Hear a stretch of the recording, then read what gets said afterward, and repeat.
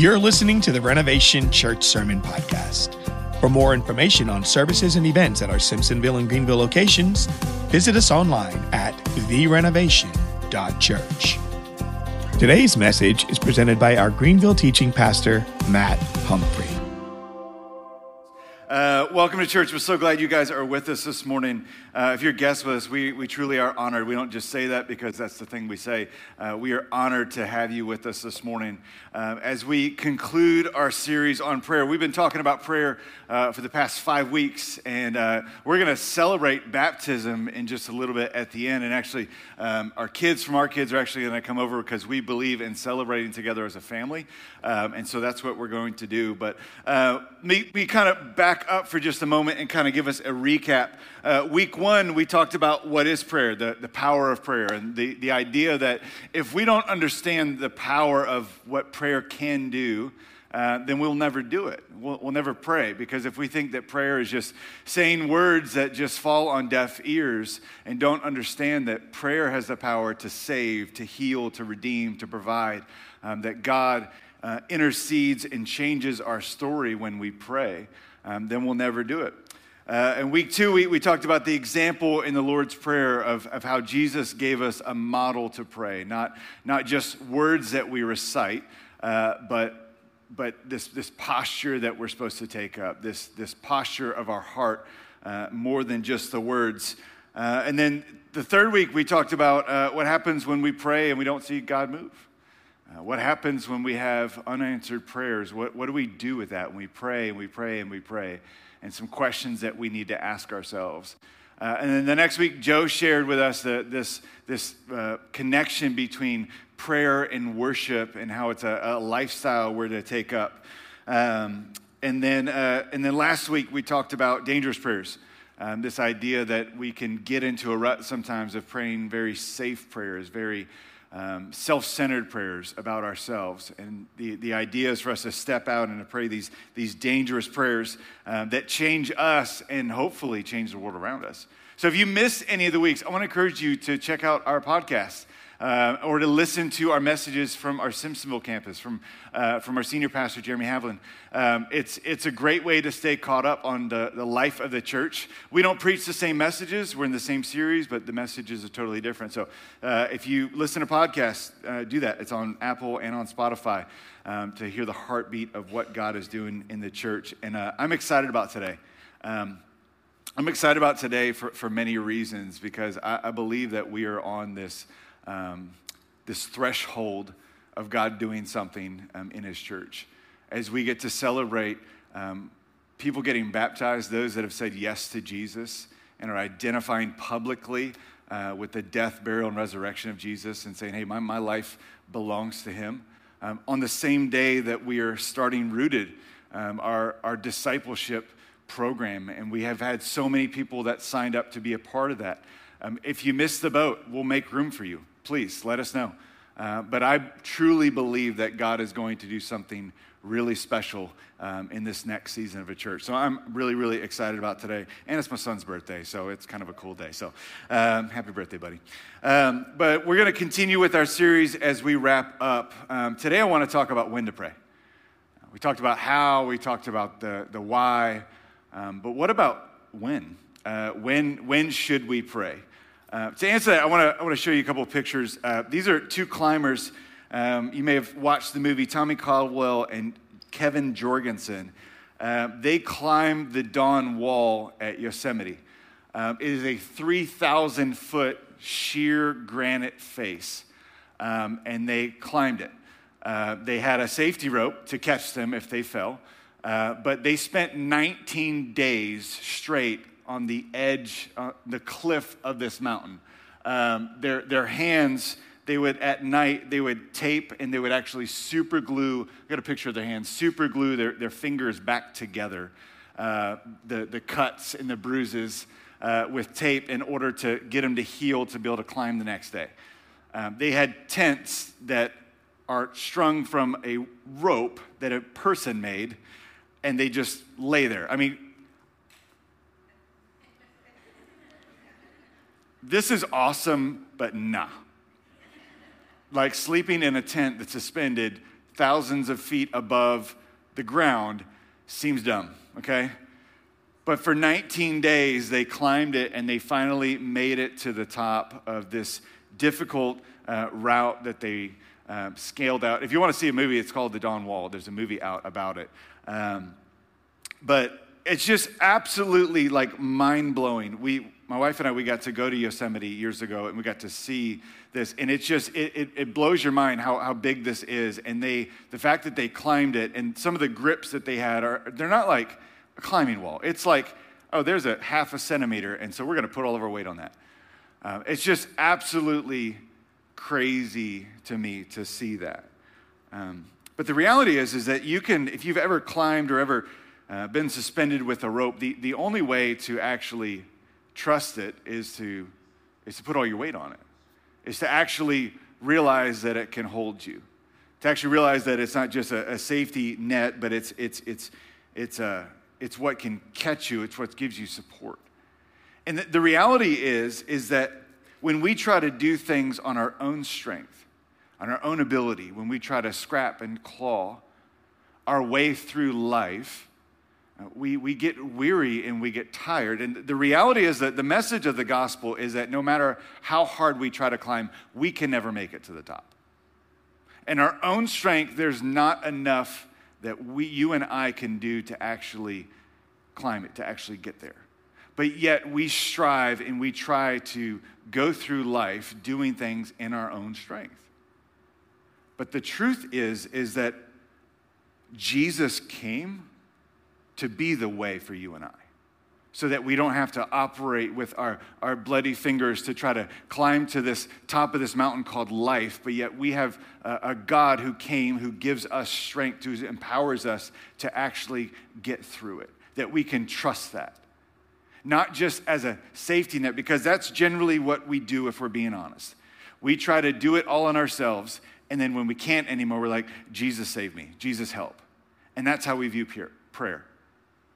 We try to do as much as we can sometimes, and then when we get to the point where we're like, I can't go any further, that's when we're like, maybe I should pray.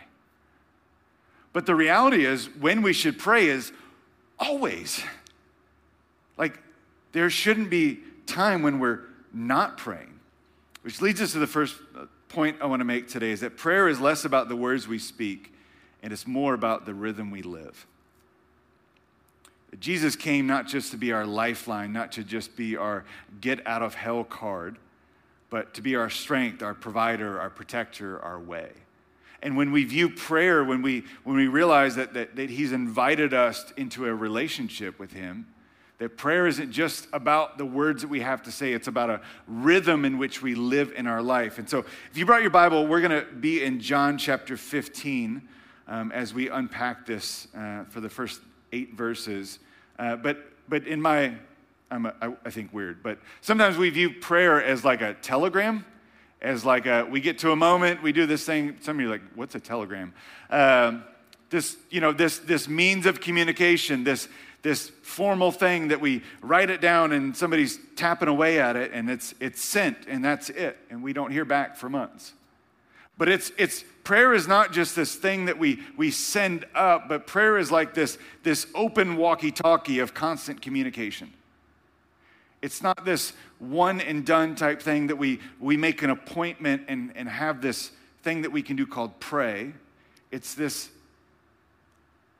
open communication that happens consistently and continually.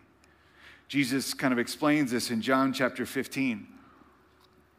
God's word says this. Jesus said, I am the true grapevine, and my Father is the gardener.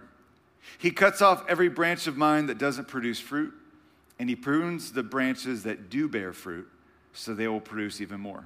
That seems like it doesn't make sense, right?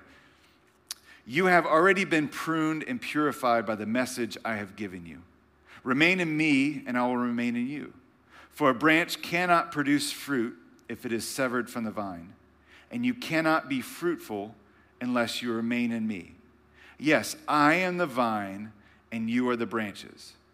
Those who remain in me, and I in them, will produce fruit. If you underline in your Bible, underline this next sentence. For apart from me, you can do nothing. That's the truth. Without Jesus, we can't do anything. Anyone who does not remain in me is thrown away like a useless branch and withers. Such branches are gathered into a pile to be burned. But if you remain in me and my words remain in you, you may ask for anything you want, and it will be granted. Now, kids, that's not a genie in a bottle right there. All right? The asking comes from after being connected. We'll get to that in a minute. When you produce much fruit, you are my true disciples. This brings great glory to my Father.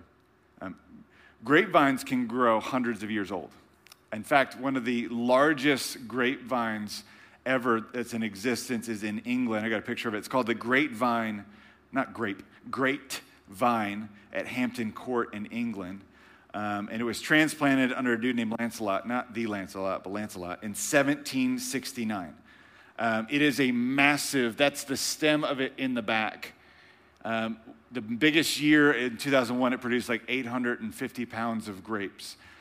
It's a massive, massive vine. They can grow for hundreds of years. And after about 20 years of a grapevine growing, it actually starts producing smaller and smaller crops. But the grapes actually get better and better and better as it ages.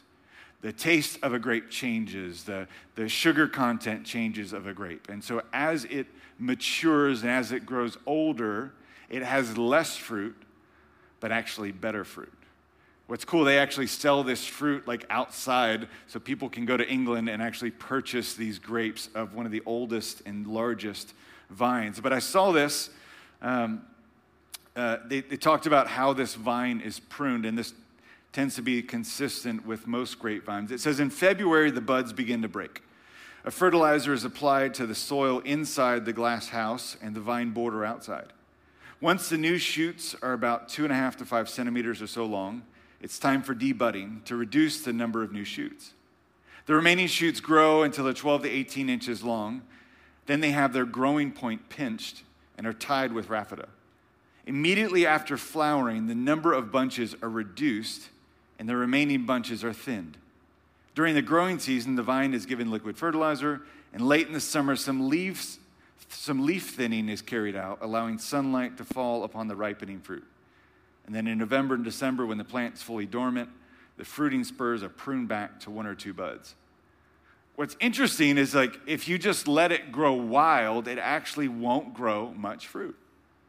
But the way that they train a grapevine to produce fruit is to constantly trim it. It's to constantly trim off the ones that are just growing that don't have enough buds, and then they thin them out and they thin them out so that the fruit that is actually produced is better. There's more of it. Now, in my mind, like more is more, right? Like more leaves, more branches, more fruit. It doesn't work that way. The best way for it to be cultivated, for it to bear fruit, is to go through pruning after pruning after pruning after pruning. It's not to stunt the vine. It's not to limit the vine. It's actually to help the vine to grow. And what Jesus is saying, he says, hey, I'm the vine and we are the branches. And when we stay connected to the vine, the byproduct of that is fruit. When we stay in connection with Jesus, and when we stay in constant communication and constant prayer and a constant relation and constant reading God's word, as we remain in the vine connected to Jesus, there's going to be pruning in our lives. Now, that's not fun. No one's like, ooh, I hope I go through a pruning season soon, right? Or I hope that God starts stripping things away in my life to make me better. No one prays those prayers, right? But a byproduct of us remaining in constant fellowship with Jesus is a pruning process. And God doesn't prune us to punish us. God prunes us to grow us. God prunes us so that we can bear more fruit, so that we can have greater things developed in us and through us. What do I mean by fruit? Fruits of the Holy Spirit. love, joy, peace, patience, kindness, goodness, gentleness, faithfulness, self-control, the fruits of the Spirit. Those things, what's interesting is I've never seen someone like plant a vineyard for the leaves, right? It's like, I just hope to grow a bunch of leaves. I mean, that's kind of how my gardens end up anyways, right? I plant stuff and the tomatoes is like, we're going to grow and then we're going to have one little tomato. Or, hey, there's a bunch of cucumbers and then the deer come and eat them and then there's like 4 cucumbers we ate all summer long. I'm like, I'm glad I tended to you. But no one plants a garden for the leaves. They plant them for the fruit. You plant a tree for the fruit. You plant a vine for the fruit, not for the leaves. And what's also interesting, I've never seen a vine try hard. I hope I grow fruit, right? It'd be weird if you walk past a vineyard or an apple orchard and the trees are just like, focused, like trying to produce fruit. They just sit there and do nothing but grow and produce fruit. The fruit in your life and in my life is not your responsibility. That's not up to you. Now, the model of the world is to try to climb and climb and climb and get your own fruit. The message of the gospel is you abide in Jesus, and a byproduct of that relationship is an abundance of fruit. I don't know about you, that sounds a whole lot better than trying to get it on your own. The byproduct of us abiding and being in a relationship with Jesus is fruit. And he's saying when you do that, when you're in his word, when you're under his authority, when you're doing that, he's saying you're going to ask for things and you're going to receive them. And we're going to ask things according to his word. We're going to ask things not like against God's ways, against God's will. We're going to, because we're in such close relation, those things are going to happen. Living a godly life, being a light to others, telling people about what Jesus did in your life, those kind of fruit. God is going to naturally bear in you as he prunes you and as he refines you and as he grows us. And when we do this, verse 8 says, when we produce much fruit, you are my true disciples, and this brings great glory to my Father. So as God grows us, as we stay in a relationship with Jesus and we bear fruit, that actually brings glory to God. So the closer that we abide, our job, our responsibility is just to cling to the vine. And to trust that God is the gardener, that he knows what he's doing. He made us, he created us, he wants what is best for you and I. And with that comes some pruning, comes some thinning, comes some stretching. But if we remain in the vine, he will produce fruit in you and I. So this sounds like a constant relationship, right? So when do we pray? The question is when. Like when is the time that we should pray? Well, the answer is one is always. Right? It's not this. Yes, we set up time in our life that we make margin. We've been talking about making margin to spend time in God's word, to spend time in silence and in solitude. Those things are great. And we should do that. But there's also this rhythm that we can pray all day long. You can pray when you're driving. You can pray when you're working. You can pray. Some of y'all need to pray when you're working or when you're driving down Woodruff Road. Like, let's be honest. Dear Lord. But it's a constant like, hey, thank you, Lord, for this day. God, thank you that I'm running late and there is no traffic on the road. It's a constant communication, but there's other specific times that we should pray. Like there's moments when it would not be wise to not pray. I know it's a double negative, so it's wise to pray. First one is when we have a need. I mean, God's word said we should pray without ceasing, but when we have a need, we should pray. That God is our provider. He meets all of our needs. Bible said, is anyone suffering sickness? You should pray. Is anyone go through hardship? You should pray. Is anyone happy? You should pray. Like there's a constant theme is if we have a need, we should pray. And Scripture also tells us, Jesus himself tells us that if he takes care of the lilies of the field and the sparrows, if if he meets their needs and they're not worried and they're not anxious, they're not fretting about the next meal or where they're going to sleep at night, certainly doesn't God provide for our needs? So we should ask. He knows the needs before we ask him, that he wants this relationship, so we should ask. If we need wisdom, we should ask him for it. He'll graciously give it to us. So when we are in need, we tend to be a very independent culture. It's a Home Depot. You can do it. We can help. Like we can do life on our own. But God's word clearly says that we're to come to him with our need, and he meets it. So yes, we should pray when we have need. Paul tells us in Philippians 4:19, he says, "And the same God who takes care of me will supply all your needs from his glorious riches, which has been given to us in Christ Jesus." You know, there's no extent to which you can continue to ask God. I know somebody needs to hear this, but God is not tired of your prayers. God is not up in heaven like, here they go again. God delights in the sound of his children's voice.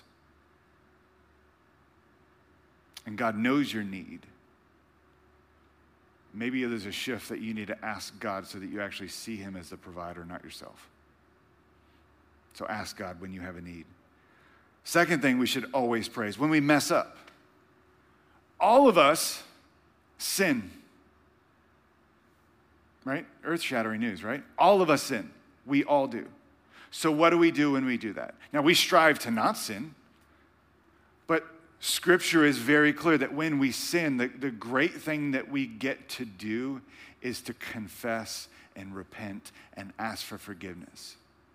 And you know, the promise on the other side of that is not that God is holding his arm far, keeping us away, but it says that God will not reject a repentant heart. That if we confess our sins, that he is faithful and just to forgive them. So when we mess up, confess. We should pray. We should go to God, because no one else can forgive sin. You can't fix it yourself. We can't fix our own messes. Only God can. And so when we mess up, and here's what the enemy does. And we said this before, but the enemy always says to keep it hidden. The enemy always says, you know what? Don't bring that to the light. It will go away on its own. And that's the enemy. Because where sin festers and grows and develops into cancer is in the dark. But when we expose things to the light, when everything is laid bare and naked before the Lord, there is healing and there is freedom and there's forgiveness. So don't listen to the voice of the enemy that says, hey, keep it hidden. Nobody needs to know about that. No, bring it to the light, confess it, and your God, who is faithful and just, will forgive us of our sins. So when we have a need, we should always pray. When we mess up, which is on the daily, we should pray. The third thing is before major decisions. I am constantly reminded that I am usually, most of the time, not the smartest person in a room, okay? Even if it's a room of like 3 people. I understand that. I know that.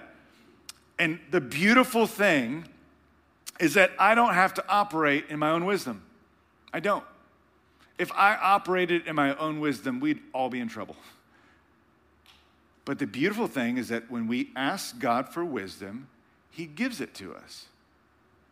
All of us, every single person that's confessed Jesus is Lord, when we ask for wisdom, he gives it to us. Now, sometimes it's not like in the moment, like, hey, here's what you should do. But the Holy Spirit leads us and guides us and gives us the wisdom that we need. So when we make major decisions about what college to go to, about who to marry, about what career path to take, about changing jobs, about investments, about things that can change the course of your family, whether or not to move, which house to buy, like major big decisions, not like, do I want a number 1 or a number 2 combo? Like, just pick something, okay? They're both bad for you. No, but when we have major decisions, it's foolish of us to not ask God for wisdom. He's the source of wisdom. So why wouldn't we? None of us want to look back and be like, man, that was a boneheaded idea. I messed up big time with that decision. No, we want to say, man, I'm so thankful that God led. That God led in this area and I was obedient to follow. It doesn't mean that it's always easy, but I would rather be on a path that's hard, knowing that God has me there, than on a path that's easy out of the will of God. And that's the truth for all of us. You'd rather be in pain in the will of God than having a good old time outside of it. Because the road is narrow that leads to life, and few find it. But broad and wide is the road that lead to destruction, and many do. So when we have major decisions, we should ask God. And lastly, last way, not the last point, when we don't know what to pray. I don't think I'm the only one, but there's been seasons in my life, there's been struggles, there's been battles in ministry and in life that you don't know what to pray. You get to a point where you're like, God, I don't know which way to pray. I don't know what to pray for. I don't even sometimes have the words to pray. What do you do in moments like that when you're just like, you're either exhausted emotionally, spiritually, mentally, that you're wore out, you're ragged, you don't know what to do. When you don't know what to pray, here's the beautiful thing, the promise that we have in Romans 8. It says, and the Holy Spirit helps us in our weakness. For example, we don't know what God wants us to pray for, but the Holy Spirit prays for us with groanings that can't be expressed in words. And the Father, who knows all hearts, knows what the Spirit is saying. For the Spirit pleads for us believers in harmony with God's own will. And we know that God causes everything to work together for the good of those who love God and are called according to his purpose for them.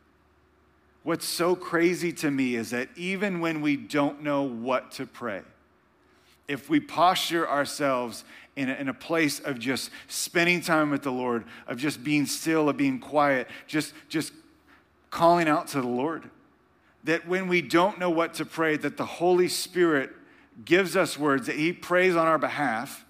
And then in heaven, Jesus is sitting at the right hand of the Father, interceding for us. Like this, the whole Trinity is working on our behalf when we don't know what to do. That's awesome. And so for you and I, when we just get to moments when we just are weary or tired, and we're just like, Lord, I pray for this way, do I pray for that way? Do I God, I'm tired. I'm exhausted of this. What do I do? That the cries of our heart from the Holy Spirit, that God knows what that is. God knows what we need. God knows what we're feeling. God knows what we're experiencing. And he hears it. And he intercedes on our behalf. And lastly, as we conclude, is that success does not come from striving, but from abiding. Success in our life, success in our, if you could even call it success in our prayers, but the true measure of success in our lives is not striving to do, but it's in abiding. Now, a couple of years ago for Christmas, my kids in their stockings got these little slingshot things. It's like you slingshot it up in the air, and it's got like a propeller thing, and it spins back down to the ground. You know what I'm talking about? You ever seen one of those toys? And it lights up, and so they're outside. We're shooting these things off into the sky and getting them like super high, and they're coming down. And so as the dad, I'm like, you want to go really high? Because I got longer arms, dude. I can stretch this. And so I'm slinging this thing like super high in the air, and my kids are like, that's awesome. I'm the hero. That's awesome, amazing. That's in my head. They're not saying that. But I'm like this plastic thing, this little plastic slingshot is like bending over, doubled, and I'm like, got it stretched beyond its means, and I'm slinging it through, and finally I'm like, we're going to go really high. And so I pull that sucker back, and I'm like, I think it's going to break, and I let go, and I wasn't angled properly, and that thing ran right into my hand. And I blessed the Lord. No, I was so mad at myself. I'm like, it hurt, like my finger turned purple. It hurt so bad. And I'm like, this is miserable, but a really good sermon illustration in this. But it's so true. We can spend so much energy striving and trying to do ourselves and trying to bear fruit and trying to do all this. But God is saying, that's not the way it works. You're not going to get more on your own. Yes, we have responsibilities and things we're called to do, like our part of this. But it's not found in striving. It's found in abiding. And for all the type A people, this makes you antsy. Because you feel like it's like, I can't just sit still. I got to be doing something. I got to be clean. And I stress clean sometimes, right?